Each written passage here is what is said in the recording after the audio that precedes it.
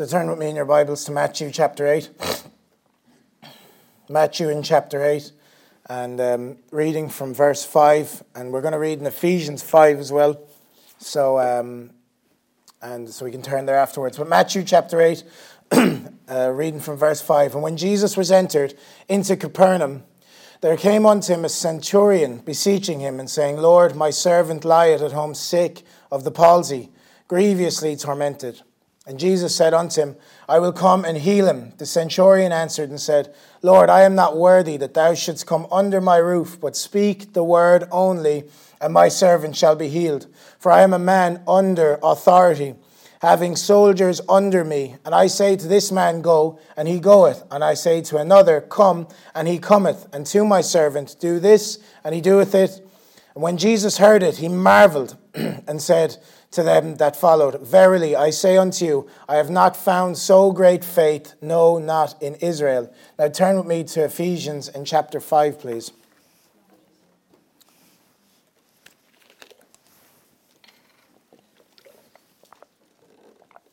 Ephesians chapter 5, reading from verse 22. Wives, submit yourselves unto your own husbands as unto the Lord. For the husband is the head of the wife, even as Christ is the head of the church, and he is the Savior of the body.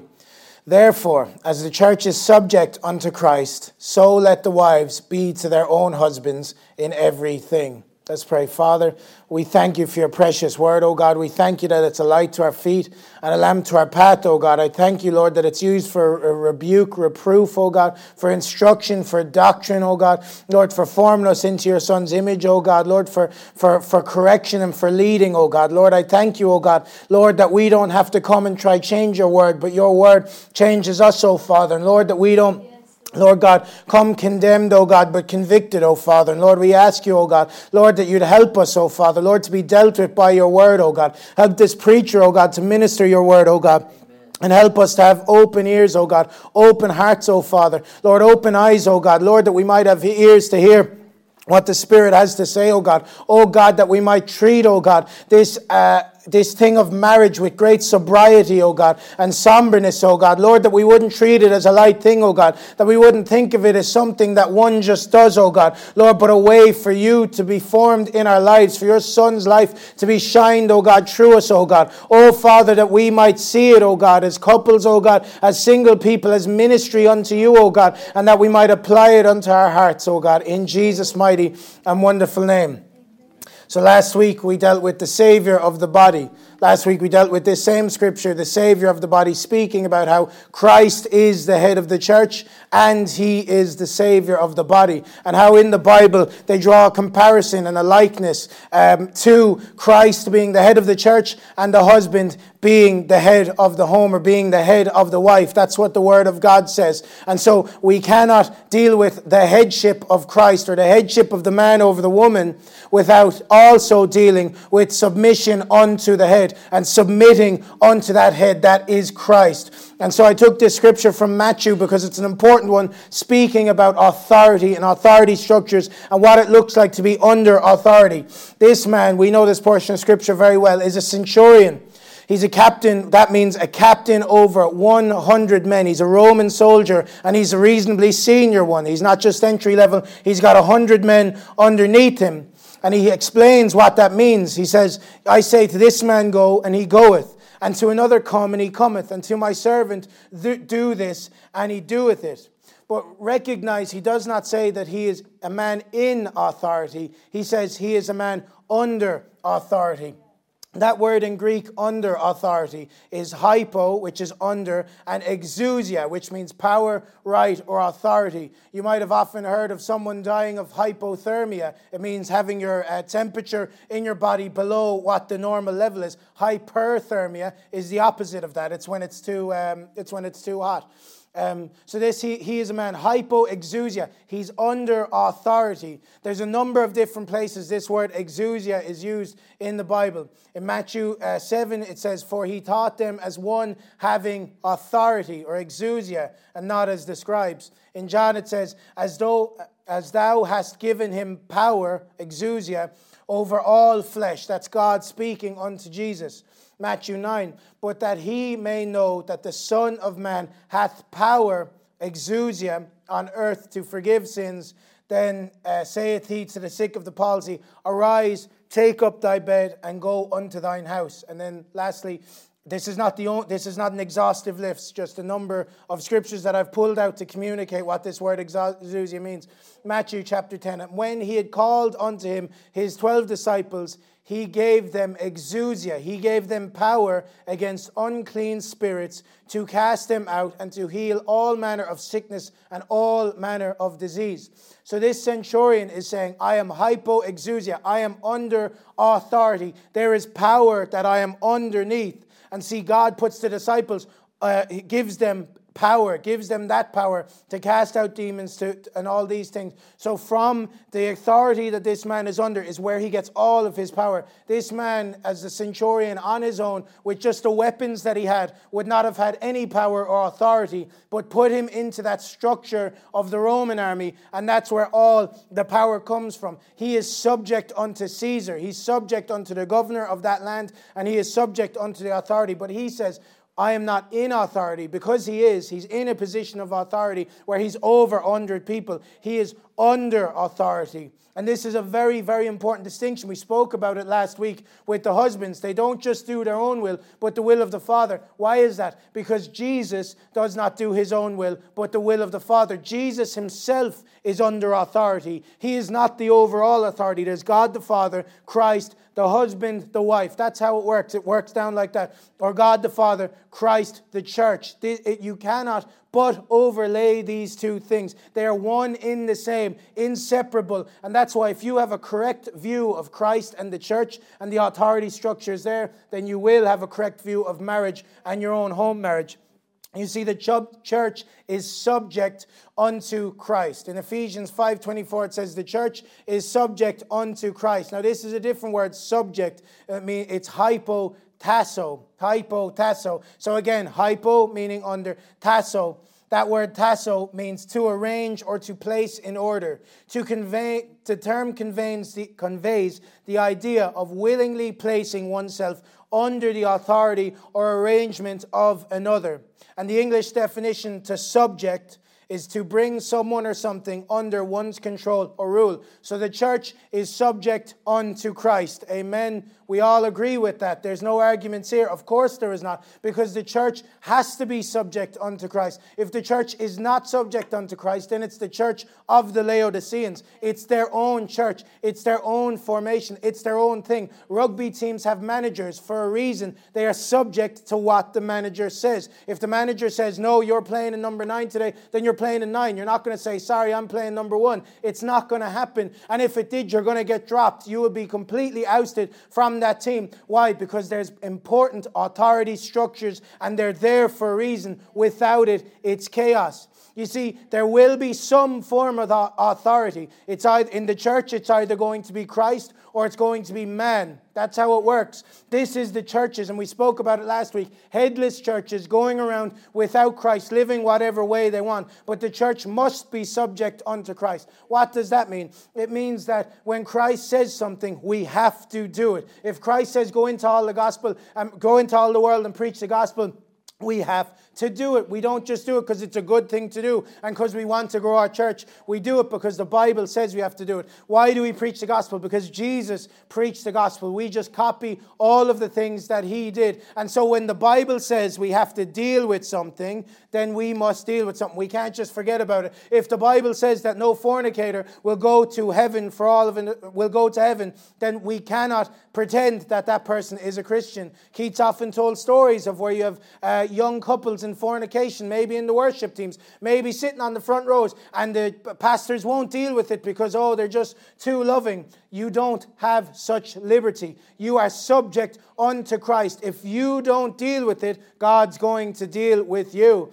It's the same thing with parents and their children. We deal with our son and correct him in a certain way, and that is the way the home must correct him. We're in unity. We believe the same thing about it. And so if in the instance that he's not allowed to touch a mug in the house, and he does, and he's not corrected properly in the way that we normally would, then somebody's in trouble. Either I'm in trouble when Hannah's in trouble with me because I said, why didn't you correct him? Why didn't you give out to him? Or maybe I've let it slack, and she says, what are you doing? That's too much talking, not enough doing.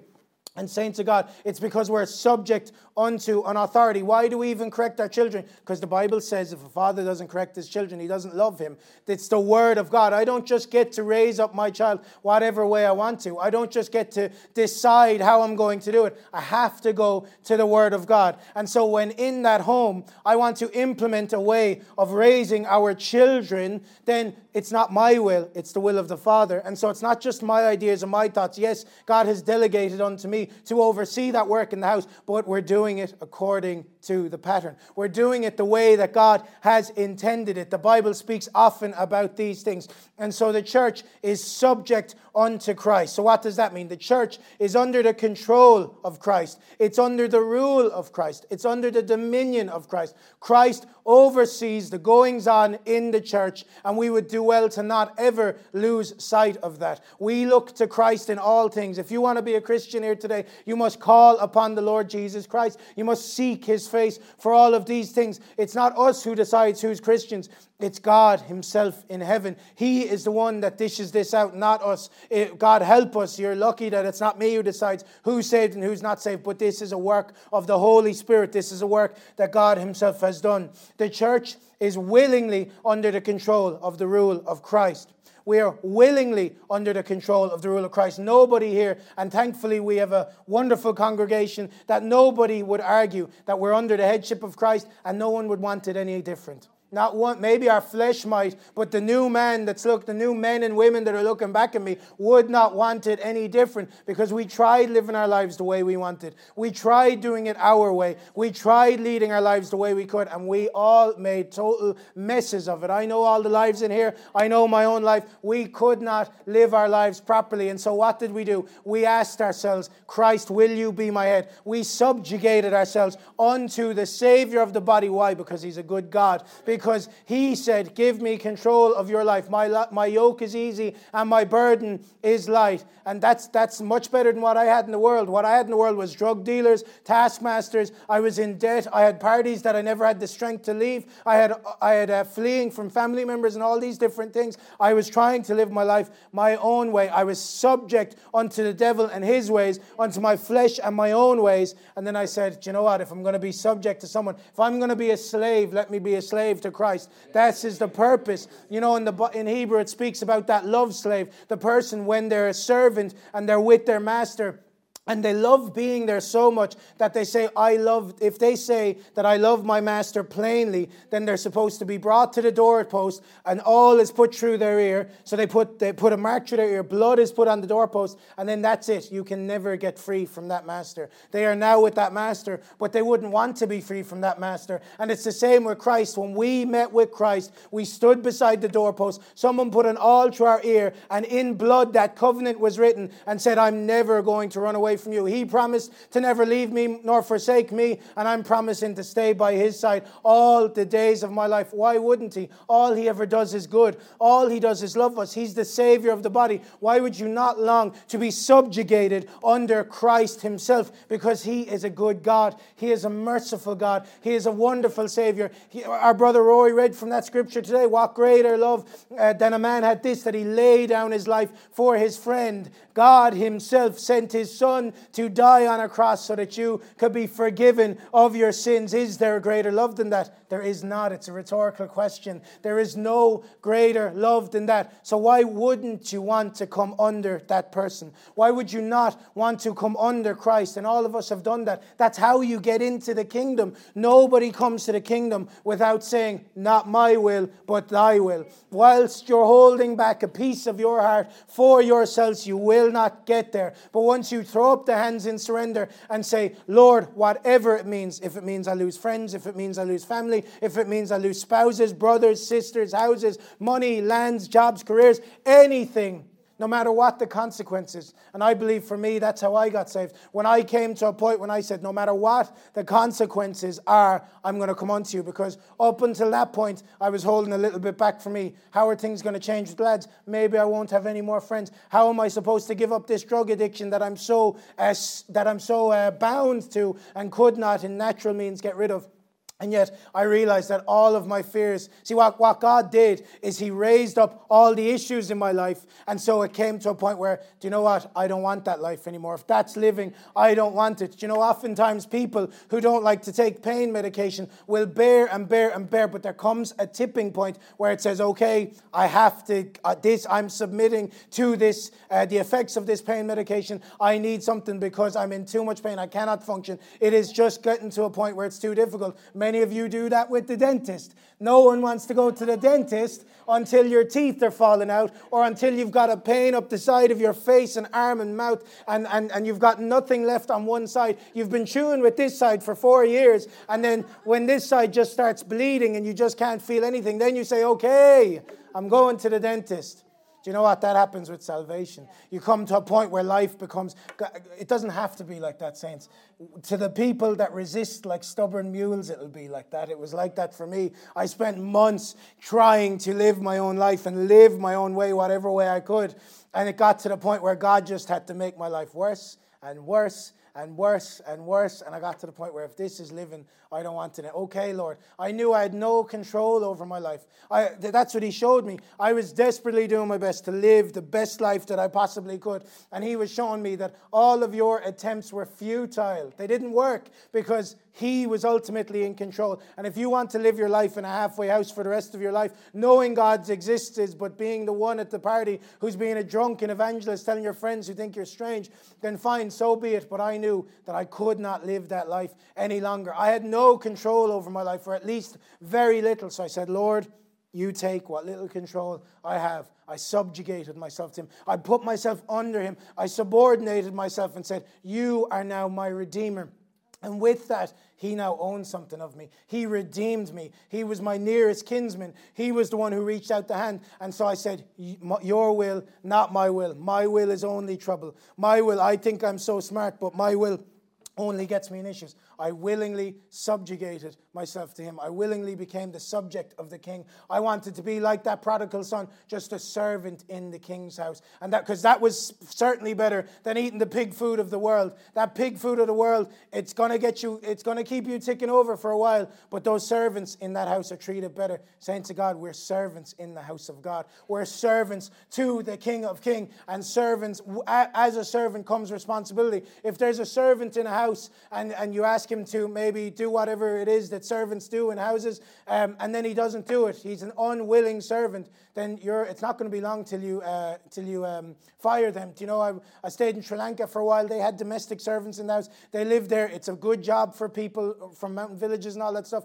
They get to live in nice houses and all that sort of stuff. His job was looking after that family. One of them was a driver, so he would just drive the family around wherever they needed it. If he rang and said, no, sorry, I'm not driving you here today, they would be saying, well, what? Hang on, that's not the contract. You didn't sign up for this. What do we pay you for? Or perhaps they were supposed to drive. The driver was supposed to bring him somewhere, and then they say, he says, oh, I just took your car and I went over here. You know, because what's mine is yours, right? And yet we do that with Christ. You see, when Christ redeemed us for a price, He redeemed his bride, and then that was his. You know the story of Hosea, the prophet in the Bible, who God told him to go take a wife of whoredoms. He had children of whoredoms. He was not even sure that these children were even going to be his. She was out there, and she was doing all of those things. And God said the reason was, my people are playing the whore with all of the different gods of these nations, and nobody cares. You're going to know, Hosea, what I feel for Israel, who are playing fornication, spiritual fornication with all of these other gods. What does Hosea do? He eventually goes, he redeems his bride. There's a market where it's a human trafficking market. They're buying and selling prostitutes. His woman is up on the stage, and what does he do? He goes and he redeems her. He buys her back. He pays a price. You might say, oh, how could you do such a thing, Hosea? That's God God's love for you. You have put him through the same things. God has paid a price for you, and with that price comes a great responsibility. And no one would argue with me with that. We have a responsibility to the one who saved our souls. He paid the ultimate price. And when someone, we often use the phrase with Elias, he knows who butters his bread. He listens to his father. He listens to his mother because he knows the hand that feeds. He understands if there's food coming, be nice to that person. He understands that's a very small price. Jesus Christ, he was the one who died for us. And so we understand that he paid that great price. So he requires something in return. It says in Colossians, he, Christ, is the head of the body, which is the church. Christ is the head of the body. That is the church. If you ever had any wonder as to what the church is, it is the body of Christ. It's in the scriptures. Now ye, speaking to the church, are the body of Christ. So every born again person is the body of Christ. We have been made this body. And as the members of the physical body hold a lower position to the head, this is to represent the relationship of Christ and the church. The church is subordinate to Christ. Subordinate's not a bad word. It means lower than. Our heads are up here. The members of our body are down here. God created Christ, the church, and he created your human body in human form, and he did it all to preach the gospel. He's preaching. When you look at your brother and sister walking around and the head is up here and the body's here, praise God, they're preaching Christ in the church. The head and the church. The body is below the head, and it's there for a reason, because the head is not necessarily only more important, but the one that makes the decision and makes commandments unto that body, and they speak to that body. The members of the body do the will of the head. What did we hear about the man who was under authority or under power?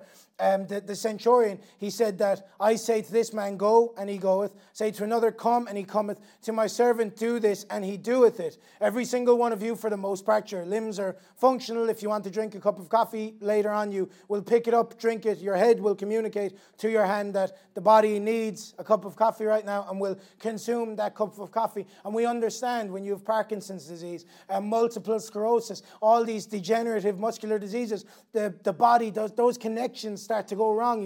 With MS, it's stuff forming on the neurons in the brain that doesn't communicate as effectively to the body. You see people with Parkinson's, they shake and they tremor and all those sorts of things. There's something very wrong, and it's the same with the Bible. With the church, these lines must be clear. The neurons must be firing. The head, Christ, must be able to communicate to the foot or to the hand, do this, and then it does it. If the head communicates something to the body and it doesn't happen or it isn't done, there's something wrong. Just like that person with Parkinson's, the body is unhealthy. The body is sick. The body is not working. The body is hypoexousia. It's under the power of the head. When I tell my legs to go, they go. And when I tell my arms to bring me something, they bring me something. And when I tell my body to do this, it does this. This physical body is subject to the head. And again, like we said last week, this is a great mystery, Christ and the church. Let's go to Ephesians 5 and 22 again, please.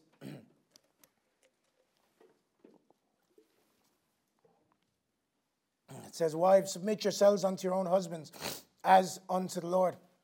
For the husband is the head of the wife, even as Christ is the head of the church, and he is the Savior of the body. Therefore, as the church is subject unto Christ, so let the wives be to their own husbands in everything. Therefore, as the church is subject unto Christ, so let the wives be to their own husbands in everything. The church is subject to Christ, so wives are subject to their husbands. It is generally accepted that the church is subject to Christ, but when you say that the wife is to be subject to her husband in the exact same way, there is often a struggle, and thankfully, generally not in this church, but that's where all the ifs and buts come out. Oh, what about this? What about the other? I can't be subject to a man. I cannot be dependent upon my husband. All of the extreme fringe cases come out. Oh, but what about this? What about that? And it's almost akin to arguing with the Word of God, because I'm not here preaching that. This is why I feel like I have liberty to preach, because if I was preaching my own opinions on this matter, I'd feel like I'm going to get my head taken off. But I'm preaching the Word of God, and this is what the Word of God says. It says, so let their wives, so the church is subject unto Christ, so let the wives be unto their husbands in everything. And yet you present that scripture, and there's ifs, there's buts, there's extreme fringe cases. What about this situation? What about that situation? Often these situations and fringe cases, they don't even apply to the person asking them, but they're using it. Why? To get away from what this thing is. The wife's purpose in the marriage covenant is to fulfill the will of her husband. The church's function is to fulfill the will of God on earth. So for the church, her function is not to fulfill her own will. It's not to fulfill the will of the congregation members. It's not to fulfill the will of the financial donors. We'd all agree with that. We, the body of Christ, has been placed here on earth to fulfill the will of Jesus Christ and to fulfill the will of the Father, the Word of God, to work it out, to be a light unto the heathen nations and to proclaim Christ unto the Gentiles. That's why we are here. And so it's the same thing. If you, wives, young wives, wives just married, wives to be married, if you want to know what it means to be a wife, it's to fulfill the will of the husband in that home. And how can I say that with such authority? Because the husband's not fulfilling his own will in that home. The husband is under Christ. He is subject unto Jesus Christ. And Jesus Christ is not fulfilling his own will. He's fulfilling the will of the Father in heaven. We are all under some form of authority, and we must be. And husbands, it must be evident to your wives that you are under the authority of the Christ, that you don't do your own will, but you're doing the will of Christ in that home. And I think when that is evident, then the rest comes easy. It becomes easy for a wife to submit unto her husband for those things. So she's not there to fulfill her own will, not to fulfill the will of the children, not to fulfill the will of her employer, but to fulfill the will of her husband. It says in 1 Corinthians, unmarried women careth for the things of the Lord, that she may be holy and holy both in body and in spirit. Now, can I just say something? If you're unmarried and you're pining over marriage and longing to be married, can I say that it is a holy calling? They say the single woman, that she thinks about being holy in both body and spirit. That's not lesser than being married. That's not under any different situation than being married. That is just as important. But she that is married careth for the things of the world, how she may please her husband. Now, the scripture balances this. Just before that, it speaks about the married man, considering how he may, the same language, how he may please his wife. But I want to focus on this, how she may please her husband. There is no problem in the belief that the church and her members think about how to please Christ. No one disagrees with that. This church, by the grace of God, considers daily, how are we going to please Christ? How are we going to fulfill his will? Why did we go on the streets yesterday? Not to add to our numbers. We went there in obedience to Christ. And I say we because I went with you in spirit. When one goes, we all go. Why do we come here on a Sunday to worship God? Because we're fulfilling the will of Christ. We're fulfilling the word of God, doing the will of the Father. We think often, how can we please the bridegroom? How can we please Jesus? The opposite is also true. And we think, if we do that, would it grieve the Holy Spirit? Would it grieve our bridegroom? Is this helping us to prepare for the day that he is approaching? And so we think about those things. No issue with that. But wives, do you consider how you might please your husband? It's something that should be in the mind always. In the same way, the Bible says that the husband is to wash his wife in the world. He's supposed to love his wife just as Christ loved the church and wash her in the world. Husbands, do you think about how you can wash your wife in the word? How you're going to, and I don't know what form that takes for you. I don't know what way that is, whether it be in-home Bible studies, whether it just means reading the scriptures, whether it means watching sermons together, whether it means playing scriptures or playing sermons or talking about scriptures, open up a scripture and talking about it. But we must be washing our wives in the word, but not because God thinks it's a good thing. Because why? Christ is washing his church in the word all times of the day and night. That's why we preach the word of God. That's why we don't come and we just play songs all morning and say we let the Holy Spirit lead us. This is leading of the Holy Spirit. Preaching the word of God is the leading of the Holy Spirit. And husbands, we're called to wash our wives in the word. But in the same token, wives, we're called to please our husbands. And when we get this balance perfectly right, it's absolutely beautiful. It says in Titus, and the ladies here will be extremely familiar with this because Candace so often preached and spoke about these things. It says, aged women, teach the young women to be sober, to love their husbands, to love their children, to be discreet, chaste, keepers at home, good, obedient to their own husbands, that the word of God be not blasphemed. The expectation is that wives will consider the needs of their husbands before their children. To love their husbands is here mentioned before loving their children. The focus of the woman, the focus of the bride is to be not a mother first, but a wife first. Why? Because the body of Christ is a wife first. She is first a bride, married to Christ, waiting his return. And then out of that comes life. Once the conditions of life are there, once that holy matrimony and union is established, then it's safe to bring children into this world. So in the terms of the church, it's new converts. Then is it safe once we're committed to Christ, once we're washed in the word of God. And that's why the focus of the wife is to be to the husband. And I'm not just saying this because I'm a husband. I'm saying because the focus of the body of Christ is to be unto Jesus. It's to be unto her husband. That's why I can say this with great authority. It's an important point. You see, the Bible assumes that married men will care about pleasing his wife and that the married woman will care about pleasing her husband. But a godless world has told men that it's emasculating to dote over your wife and that it is old-fashioned for a wife to subject herself to her husband's authority. We've been told that from the moment we grew up. Today, the church is a feminist. She's not the bride. She's not the Shulamite that the Bible talks about. She's a single mother. She has no bridegroom with her. That's what the church of today is, and we're re-establishing this headship of Christ in the church, forging a vessel of recovery, but it must start in our homes. It must first be there. The authority must first be here within our homes. And once that authority is put in the homes, then it all comes into Christ. This is Christ and the church. This is what the real church is. Aged women teach younger women to be sober, to love their husbands, to love their children, to be discreet, chaste, keepers at home, good, obedient to their own husbands, that the word of God be not blasphemed.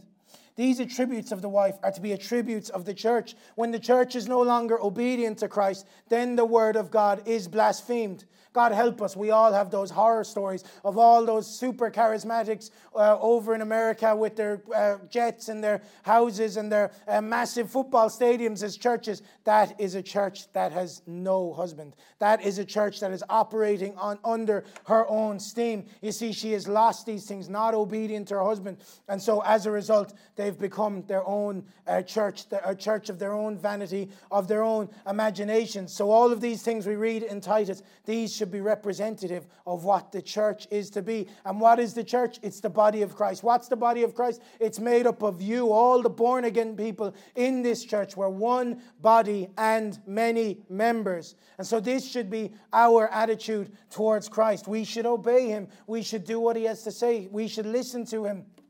You see, it says, and whosoever will be chief among you, let him to be your servant, even as the Son of Man came not to be ministered unto, but to minister and to give his life a ransom for many.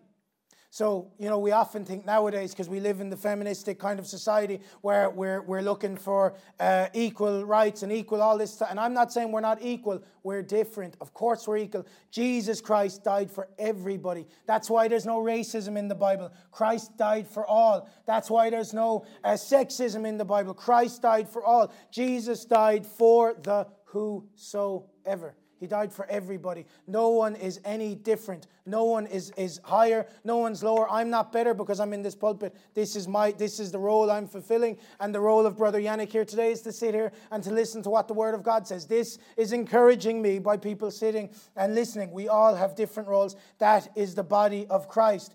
It is a beautiful thing to serve. Oftentimes we think, how we, even the fact to say such a thing is inflammatory, how she might please her husband, and yet is an absolutely beautiful thing. We think how we might serve Christ. It's beautiful. Jesus Christ served others. He was the one who washed the feet of Judas. And we don't think that we should have a servant's heart. We serve each other. We bring each other tea and coffee. Brother Jer has a renewed hip, doesn't walk great, and yet he's bringing trays in and out of the kitchen. He's doing what he can, and we all should be doing the same thing. If you want to be the most in the world, then you have to be, or in the kingdom of God, you have to be the greatest servant. Even as the Son of Man, he didn't come to be ministered unto. He came to minister.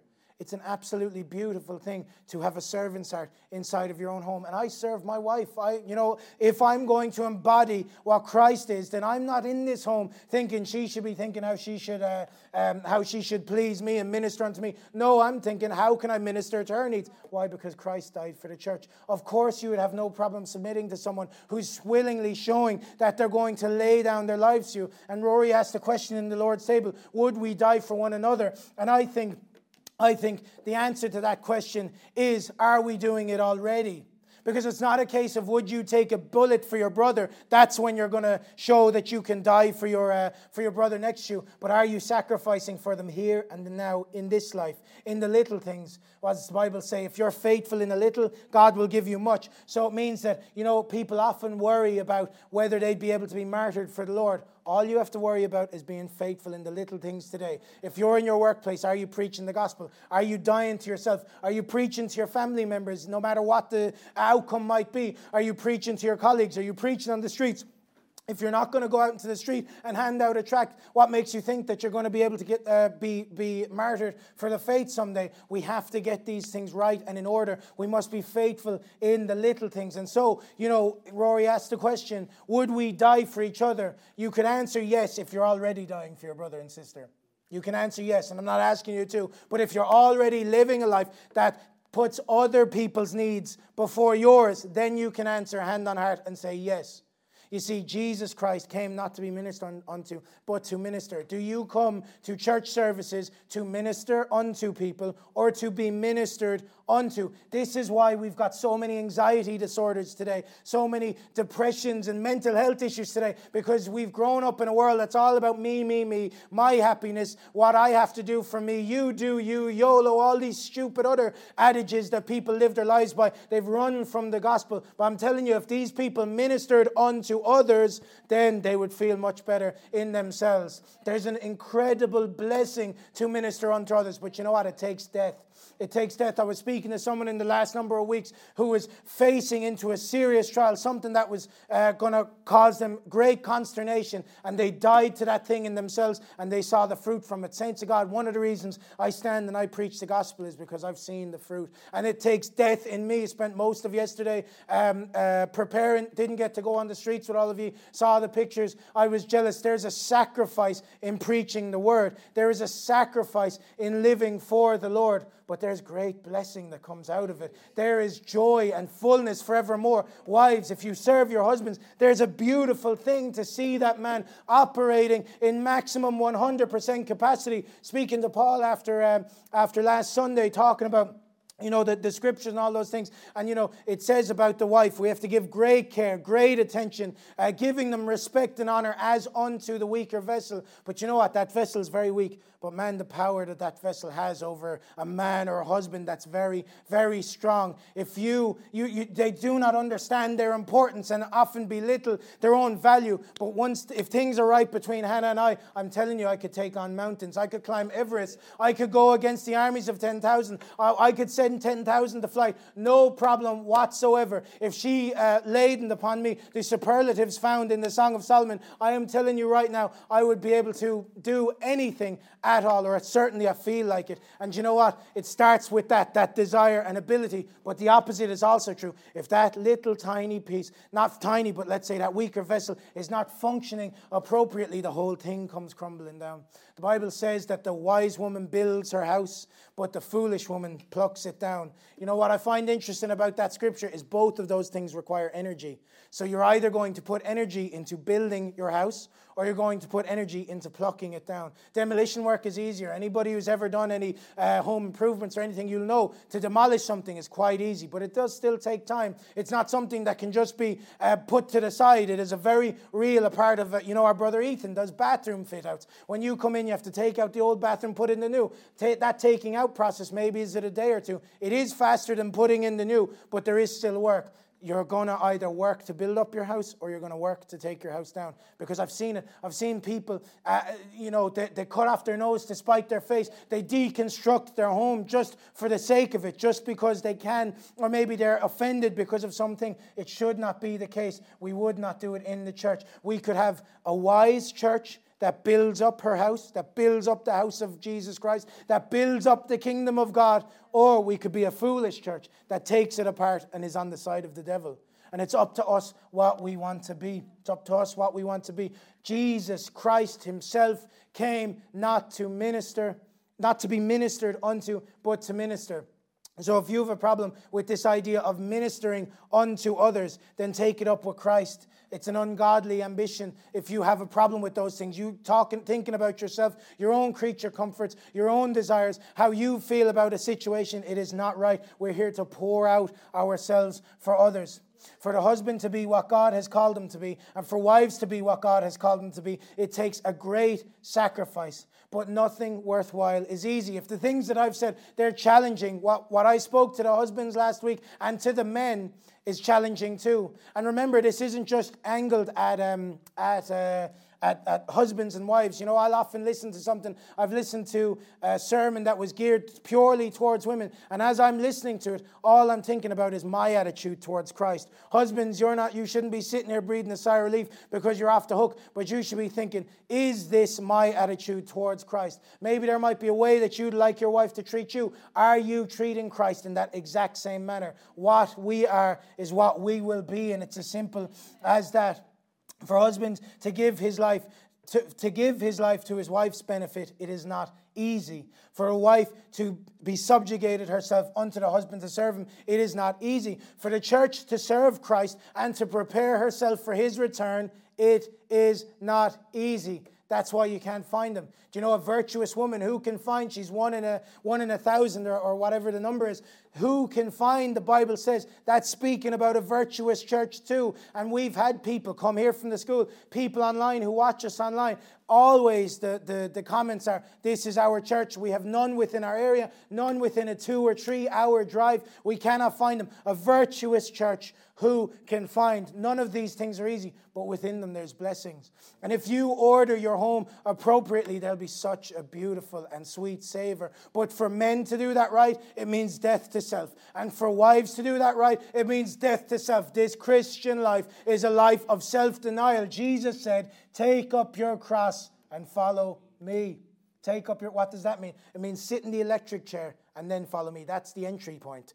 That's actually the start. People think, once I'm spiritual enough and walking with the Lord, then I'll know what it is to die on the cross. No. You start at that cross. And from there, when was Jesus resurrected? He first died on the cross, then he was raised up 3 days later. That's where newness of life comes into, at the foot of the cross. The cross is an instrument of death. It's not easy.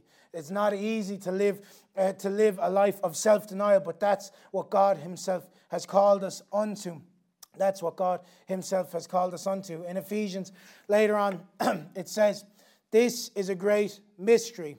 This is a great mystery. But I speak concerning Christ and the church.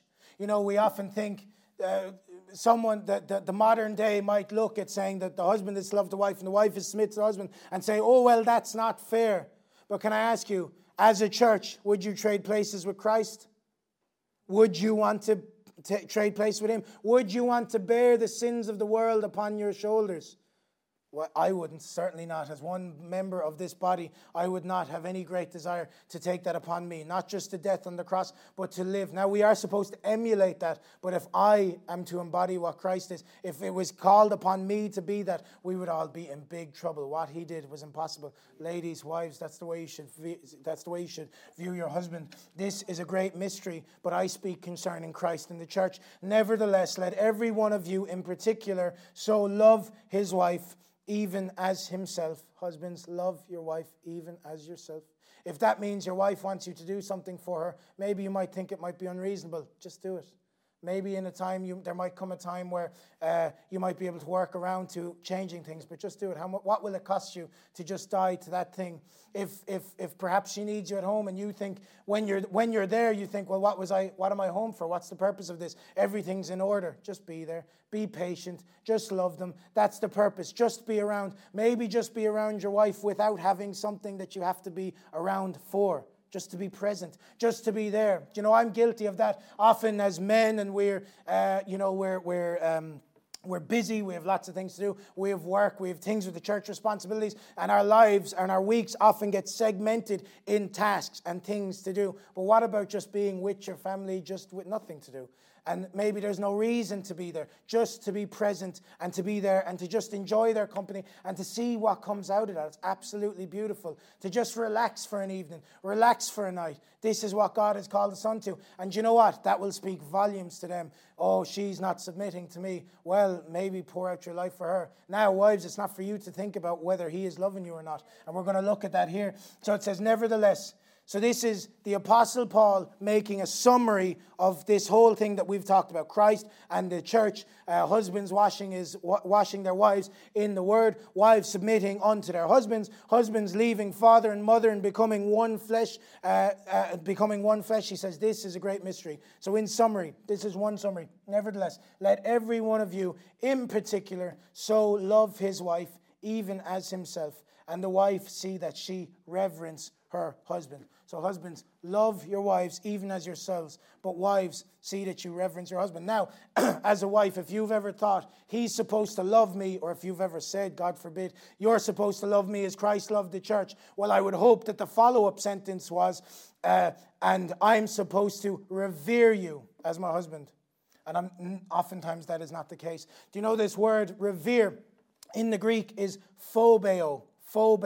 And this is where we get the English word phobia. Someone who's afraid of spiders is an arachnophobic. If you've got something phobic, you're afraid of that thing. It doesn't like that thing. That's where we get phobia from. So this word reverence in Greek is phobeo. The English word reverence is from Latin, reverere, and it means to stand in awe of. So the Bible's saying, wife, see that she stand in awe of her husband. This word, phobeo, means to fear or be afraid, to be struck with fear, to be seized with alarm, of those struck with amazement, to fear, to be afraid of one, to revere, venerate, to treat with deference or reverential obedience. Now remember, think about Christ. Don't think about your situation. Don't think about your husband. Don't think about your family circumstances. Think about Christ and the church. Does anybody have an issue with standing in awe of Christ? No, I would hope not. When we are caught up to meet him in the air, and when we're in heaven, we're going to sing, holy, holy, holy is the Lord God Almighty. I'm going to stand in awe of him, and I hope you're going to be standing along with me, singing those exact same songs. This is what we're called to, Christ and the church. Does anyone have an issue with being afraid of God? The fear of God. The Bible speaks about the fear of the Lord is the beginning of wisdom. The fear of the Lord is the beginning of knowledge. We are supposed to fear him. The Bible says, knowing the terror of the Lord, we persuade men. That word terror is phobios.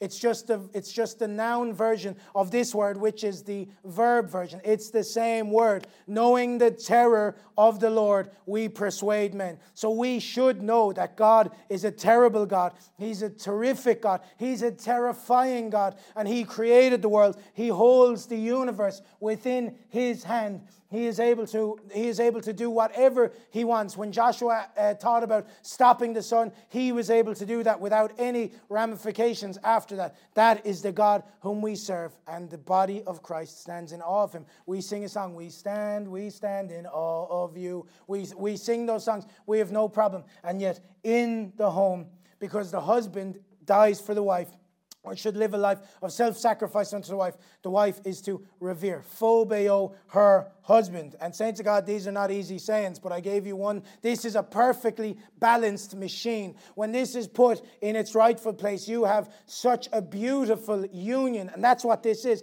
Union. Myself and Hannah, we are so unbelievably different in so many ways that you would think that we could never live in the same house together. And yet in some ways we're so similar. And the bits in the middle where you think there should be arguments, the blood of Jesus. And that's where we build. This is, rather than becoming a point of contention, it becomes a place of unity. It becomes a place of balance. And so this is the church. Christ and the church is a perfect balance. You have a great God who died for the inhabitants and the members of that body. And you've got a church then that worships him and loves him and adores him and magnifies him. And with every bit of worship that church gives unto Christ, it comes back in spades. Christ showers blessings upon you more and more and more and more. This is the beautiful and perfect union of the marriage covenant. And it's in the home. That's the place it's be. This word phobos, 93 times is used in the New Testament in this form. It's in other forms as phobeo. It's in other forms as phobias.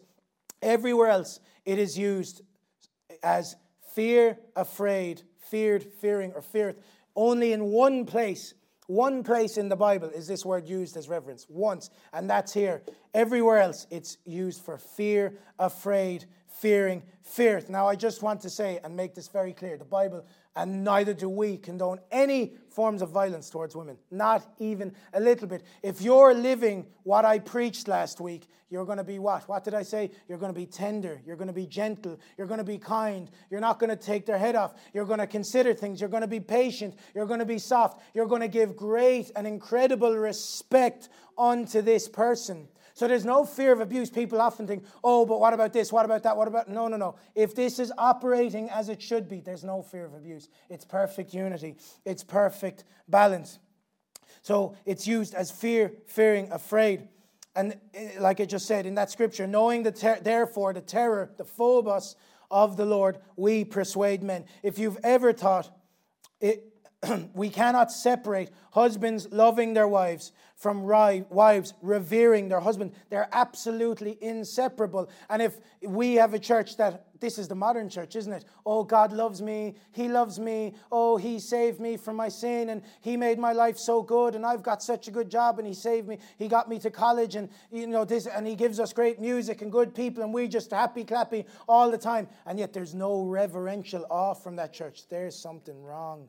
That's why when we come, we're in the altars, we're praying at 10:30. We're saying, Lord, if you don't come, we're finished. We don't want a church of our own understanding. Oh, Lord, if you're not here, even I stand into this pulpit preaching these things fearfully, very, very fearfully. I don't want to say the wrong thing. I don't want to preach something that's my own thoughts and not founded in the Word of God. And if you can find something that I preach that could not be backed up from the Word of God, then please point it out to me afterwards. I would love to hear it. I stand here fearfully with a desire to sincerely do the will of God, and the body of Christ should do the same thing. Wives, just because your husband is kind and gentle does not mean that you should not fear him. Many wives are much more afraid of their children today than they are of their husbands. I often you hear about what this kid will do or what that kid will do, or we can't do that because the kid. I rarely hear we can't do that because my husband does not like that. We can't do that because he doesn't think it's good for us. Very, very rarely. Wives, you should be saying to your children in correcting, Daddy said we're not to do that. And then husbands, when you're correcting your kids, say, the Word of God says you should not do that. There's a perfect perfect, beautiful authority structure. The Bible does not anywhere condone physical violence towards family members, not least the wife. If you think that this is how a man generates respect, you need to listen to what I said last week. I think cowardly men would raise a hand to a woman. They're men that do not have any temperance. They do not have any control of themselves. They are ones who are vicious. And that's the modern view of what a man is. I grew up with that. I grew up with a man, not that he abused my mum, but I grew up with a man that what manliness was a man losing his head, just losing his temper, giving it to some poor service person behind the desk, screaming at some fella, putting someone up against the wall when you're just walking down the street, getting out of your car when there's a motorbike person in front of him. These are all things that Mr. Tlili did in years gone past that little Soph saw.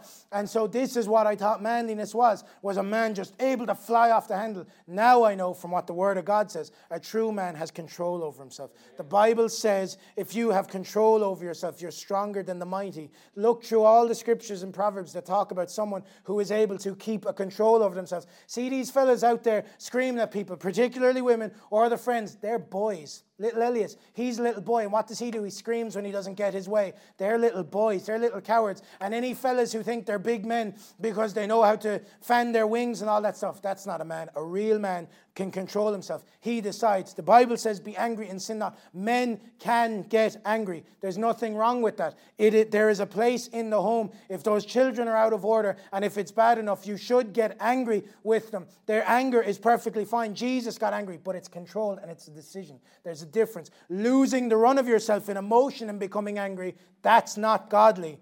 But deciding, I am angry about this. Choosing to be angry. What did Jesus do? He went and he made a whip of small cords. Notice that word made.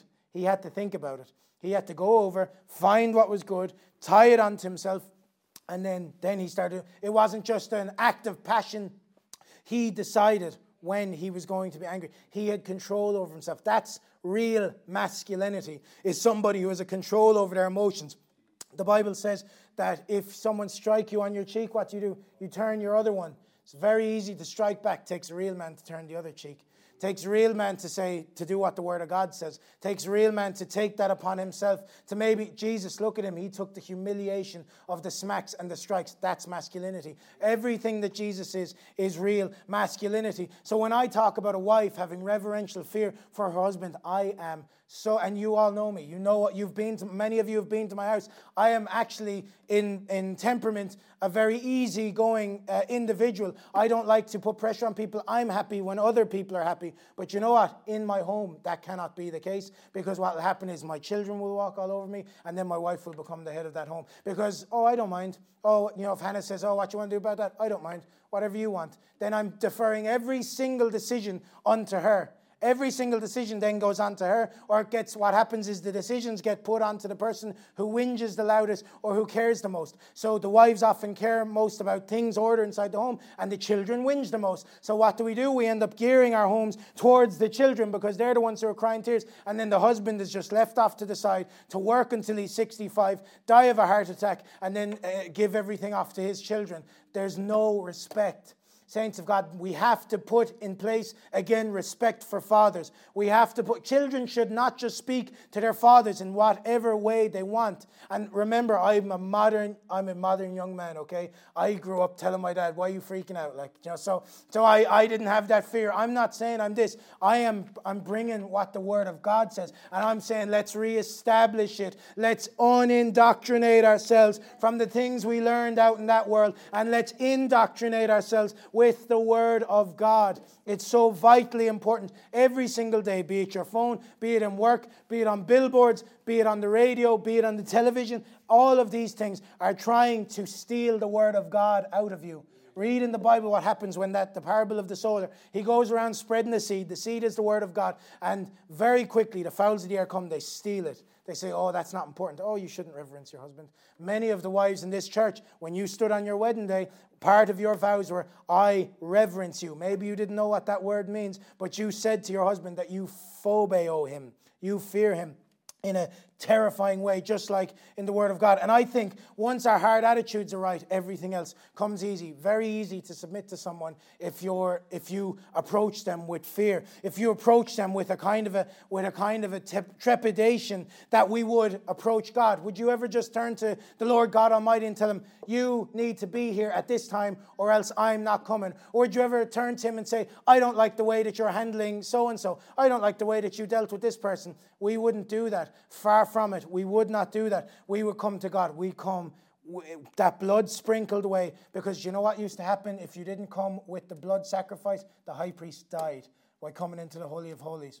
Now imagine, this is Christ in the church. If that was how we brought every single thing to our husbands, I think we would have much more harmony in this world. You see, the scripture makes a perfect balance. He tells the husband to be so sacrificial, so loving, so tender towards his wife. Perhaps the man could be forgiven for thinking, well, will this not leave me to be walked all over? What about my life? Will this not lead me open to terrible abuse? And yet the same is for the woman. Both sides wonder about the possibility of abuse. And yet if we just worried about doing our own thing, then it would work in perfect union and matrimony. That's what it's called. It's a covenant. God's words to husbands, do not be a tyrant in your own home. And God's word to wives is fear, reverence, and respect him. And you'll be glad to hear that I am finishing up shortly. In Matthew 10 and 28, it says, and fear them, fear not them which kill the body, but are not able to kill the soul, but rather fear, or phobio, him which is able to destroy both soul and body. That's the same word for phobio. The wife is called to reverence, to phobio her husband. In the same way you phobio God, because he can cast you into your soul and body into hell. It's what the Word of God says. This is not my opinion. This is what the Bible says. The same fear we're to have for God and for the one who can destroy both body and soul is the same fear wives are to have for their husbands as unto the Lord. He says, wives, submit yourselves unto your husband as unto the Lord, as if he is the Lord. We know that scripture. Whatever you do, do it heartily as unto the Lord. So what does that mean? It means when I'm in work and I'm given a task, I don't do it as if my manager has given me that task. I do it as if Jesus Christ himself has come to me and handed me that task. He has asked me to do it. And if we treated all things like that, then we would be much more wary. Speaking on this thing of reverence, in Genesis 18, Abraham, what's he doing? He's pleading with God for the sins of Sodom. He's pleading with God for a city where so God's about to destroy a city that his nephew, his grand nieces and nephews are there, his family inside in Sodom. It's about to be destroyed. Does Abraham turn around and tell him that he's so unjust? How could you do that? You shouldn't do that. You're just losing the run of yourself. No, Abraham answers and said, behold now, I have taken upon me to speak unto the Lord, which am but dust and ashes. He's saying, Lord, look, I'm just dust and ashes. But what about 50? If there's 50 righteous, would you? So he's not coming saying, how dare you destroy 50 righteous people, God? You're a maniacal maniac. No, far from it. He's saying, I'm just dust and ashes, and this is only my opinion, but you do what you think is necessary. Later on, he said unto him, oh, let not the Lord be angry, and I will speak. You read this, and you read of a man who has a great respect for the person that he's speaking to. And if I spoke to somebody, if I was facing an executioner someday, and they were going to chop off my head, and they said, give me a number of reasons why you should live, I'm going to be very gentle. I'm going to be. Look at what all the men in the Bible, men of God, Daniel, Nehemiah, how they spoke to wicked kings. They spoke with an incredible fear and respect. And those kings were wicked. Your husband is definitely not wicked, far from it. New creatures in Christ are not wicked if they walk with the Lord. But what am I saying? I'm saying that this is the attitude of the church towards Christ, a reverential awe. And we often do that as the church. Oh, I won't read my Bible today. Hang on. What makes you think you have a choice? Oh, I don't want to pray today. You treat things very lightly with a great level of familiarity. I I do that often too. So this is what the church is supposed to be. The church is supposed to be in awe of Christ. And I think once attitudes are right, it's very important. You know, whenever we deal with anyone in this church, if the attitude is correct, if their attitude towards correction is right, everything else comes so easy. It is just so easy to speak to them, to deal with them. You bring them to the Word of God. Even if issues arise, and issues arise with genuine, real brothers and sisters all the time. And even if real issues arise, if their attitude is right, if it's an attitude of submission and desire to be changed and challenged by the Word of God, then it's just so easy to deal with those people. Because you just say, look, this is what the Word of God said. Yeah, you're right. Yeah, you're right. You know, we were talking to Rory on Friday. We were talking about when he first came in, you know. He was full of knowledge, full of wisdom, had been on YouTube for years, learning loads of things. And I said to the guys, myself, Paul, Keith, we're talking after he left, and I said, he's either going to be an incredible blessing or a big problem. And you know what? The difference, all that it took was, and he was a great blessing, has been a great, he's still here, so he must be. But what it all came down to wasn't the knowledge that he had already, because he's changed his opinion on some things since he's came in. He's been dealt with on some things since he's came in. Everyone who's ever come in here has been challenged on their preconceived notions since they come in. But what it all came down to was the attitude of heart. Not the information, not the desire. It's the same in the home. It all comes down to that. Men, you don't have to know 10 steps to how to die for your wife. You just have to have the right attitude. You just have to, okay, how can I sacrifice for her today? You're thinking, okay, I could do this or I could do that.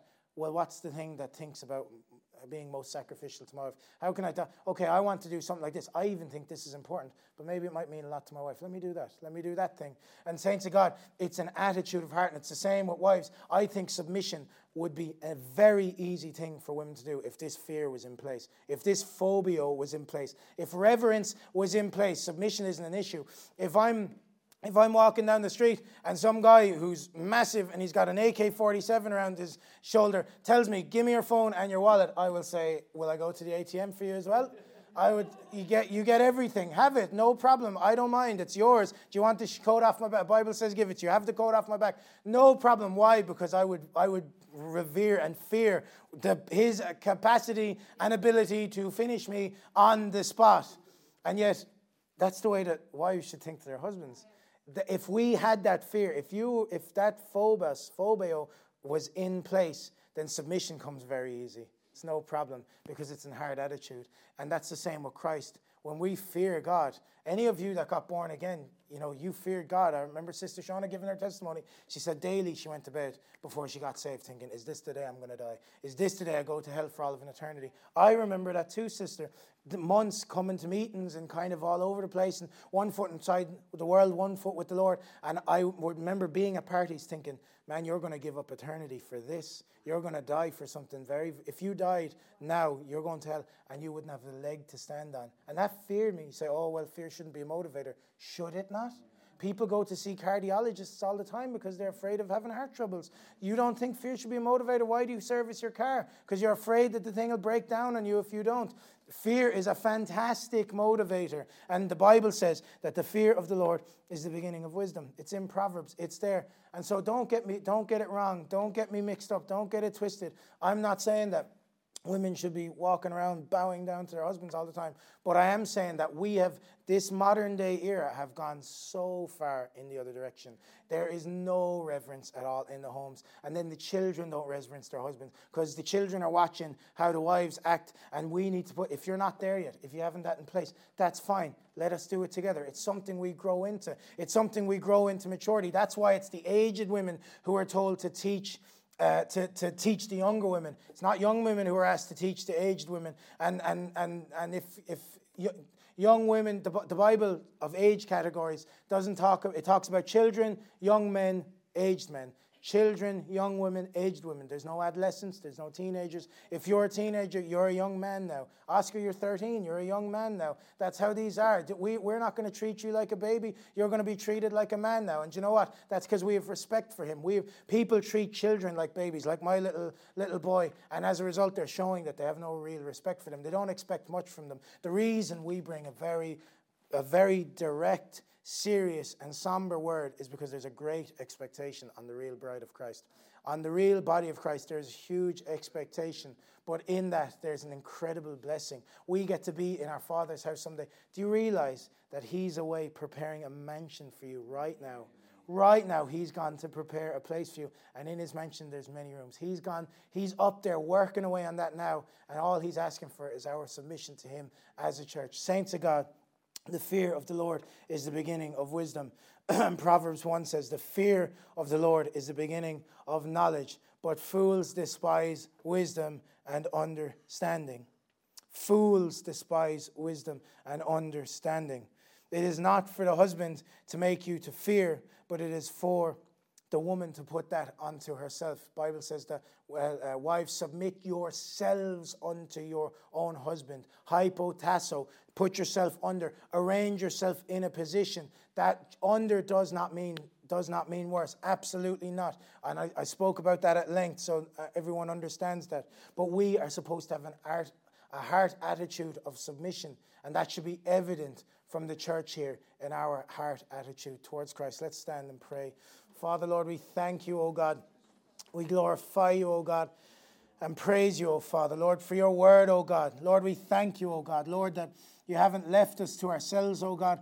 You haven't even left us to the modern day marriage, O God, that where we just figure it all out for ourselves, O God, and it's he who shouts loudest wins, O God. But you have corrected men, you've corrected women, O God. Lord, you put in place appropriate structures, O God, and you show us how we can have peaceful marriages, perfect union in Christ. And Lord, I thank you, O Father, Lord, that just as the planets are in orbit today, so you've set men and women, wives and husbands in perfect unity and orbit and balance, oh God, that they might complement one another at all times, oh Father. Lord, I thank you, oh Father, Lord, for a helpmeet, oh God. I thank you for helpers, oh God. I thank you that you showed us, Lord, a perfect example in your Son, that he did not come to be ministered unto, but to minister. And Lord, I ask you, help us to have that same heart of ministering unto others and thinking about others before ourselves here today. We ask it in Jesus' mighty and wonderful name.